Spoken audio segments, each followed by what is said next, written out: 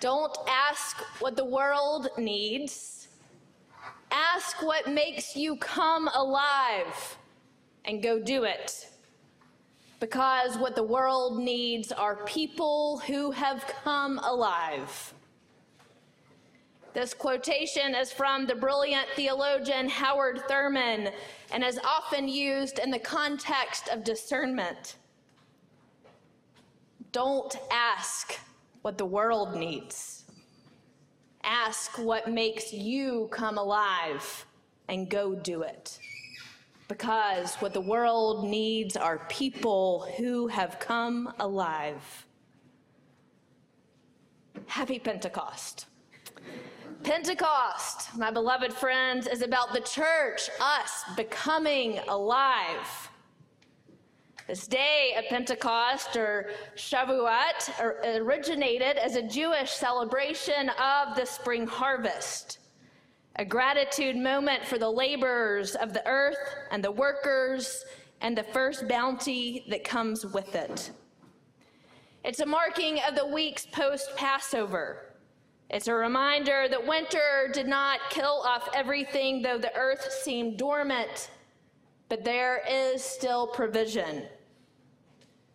Our earliest Christian siblings were celebrating Shavuot when a violent wind and the Holy Spirit descended like tongues of fire on them, and they were filled with knowledge and language and understanding.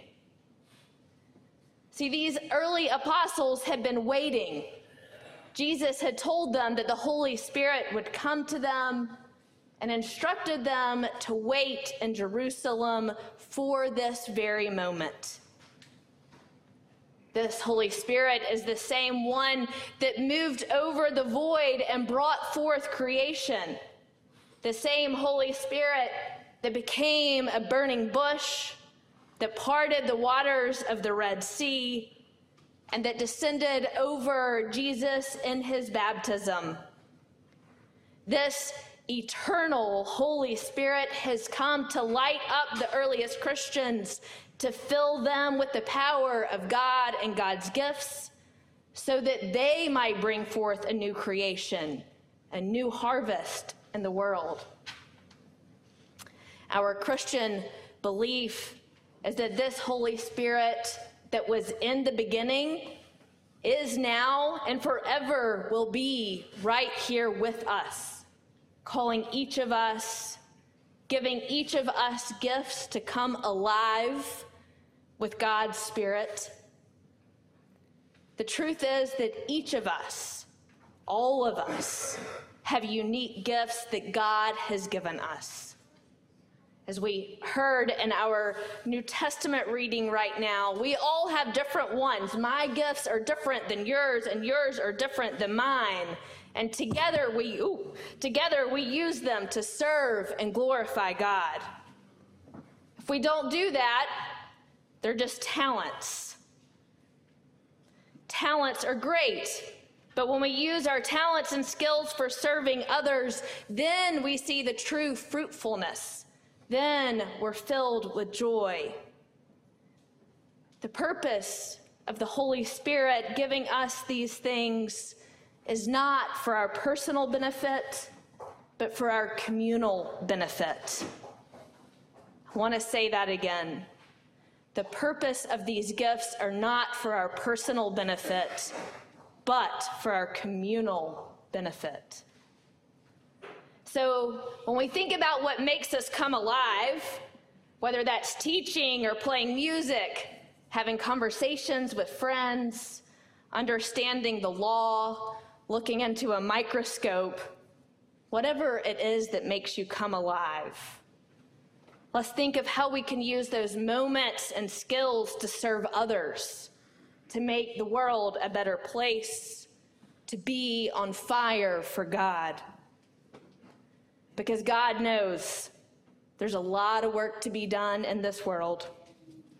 We're no longer asked to sit in Jerusalem. We're no longer waiting in a room with a closed door. Jesus has commanded us to go out into the world, Jesus tells us to continue because the Holy Spirit is in each of us, and the world is in need.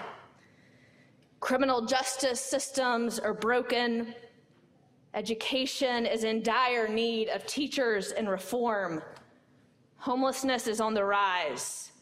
Homophobia and transphobia and racism are raging. Wars abound. The world needs peacemakers.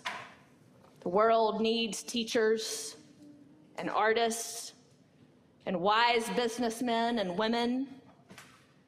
The world needs lawyers dedicated to justice. We need priests. We need caregivers and doctors. We need skilled technicians and volunteers. The world needs and needs and needs. There is no shortage of need, but there's no shortage of gifts either. God's promise is to provide for us and through us and with us. We are responsible for helping meet the world's needs along with God. But uniquely, as a pastoral word of caution, it can be quite dangerous comparing my gift to your gift.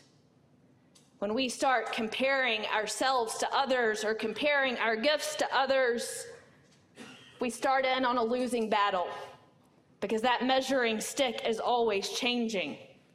We are not called to be good at everything or most things. If we feel we have to be perfect before we can begin, or we feel like we need more gifts before we can be better, we often just get stuck, become inert, waiting to be perfect, to be better at that skill before we can offer it to the world. And that's dangerous. God has given you something truly unique to be passionate about, to develop, to live into. And that's not just a gift, but it's a responsibility. So, beloveds, there is no wrong gift. But what is wrong is if you don't use your gift. Many of us learned this in childhood from that wonderful line in This Little Light of Mine that goes, "Hide it under a bushel. No, I'm going to let it shine." Let me see your lights, Christ Church. Get out your lights. Put them up. Say it with me. Hide it under a bushel? No, I'm going to let it shine. Yes, let it shine. May our fires be lit today. May we come alive for God so that we can shine our lights to the world, a world that so desperately needs us, and that God is sending us forth with the Holy Spirit as our propeller. Amen.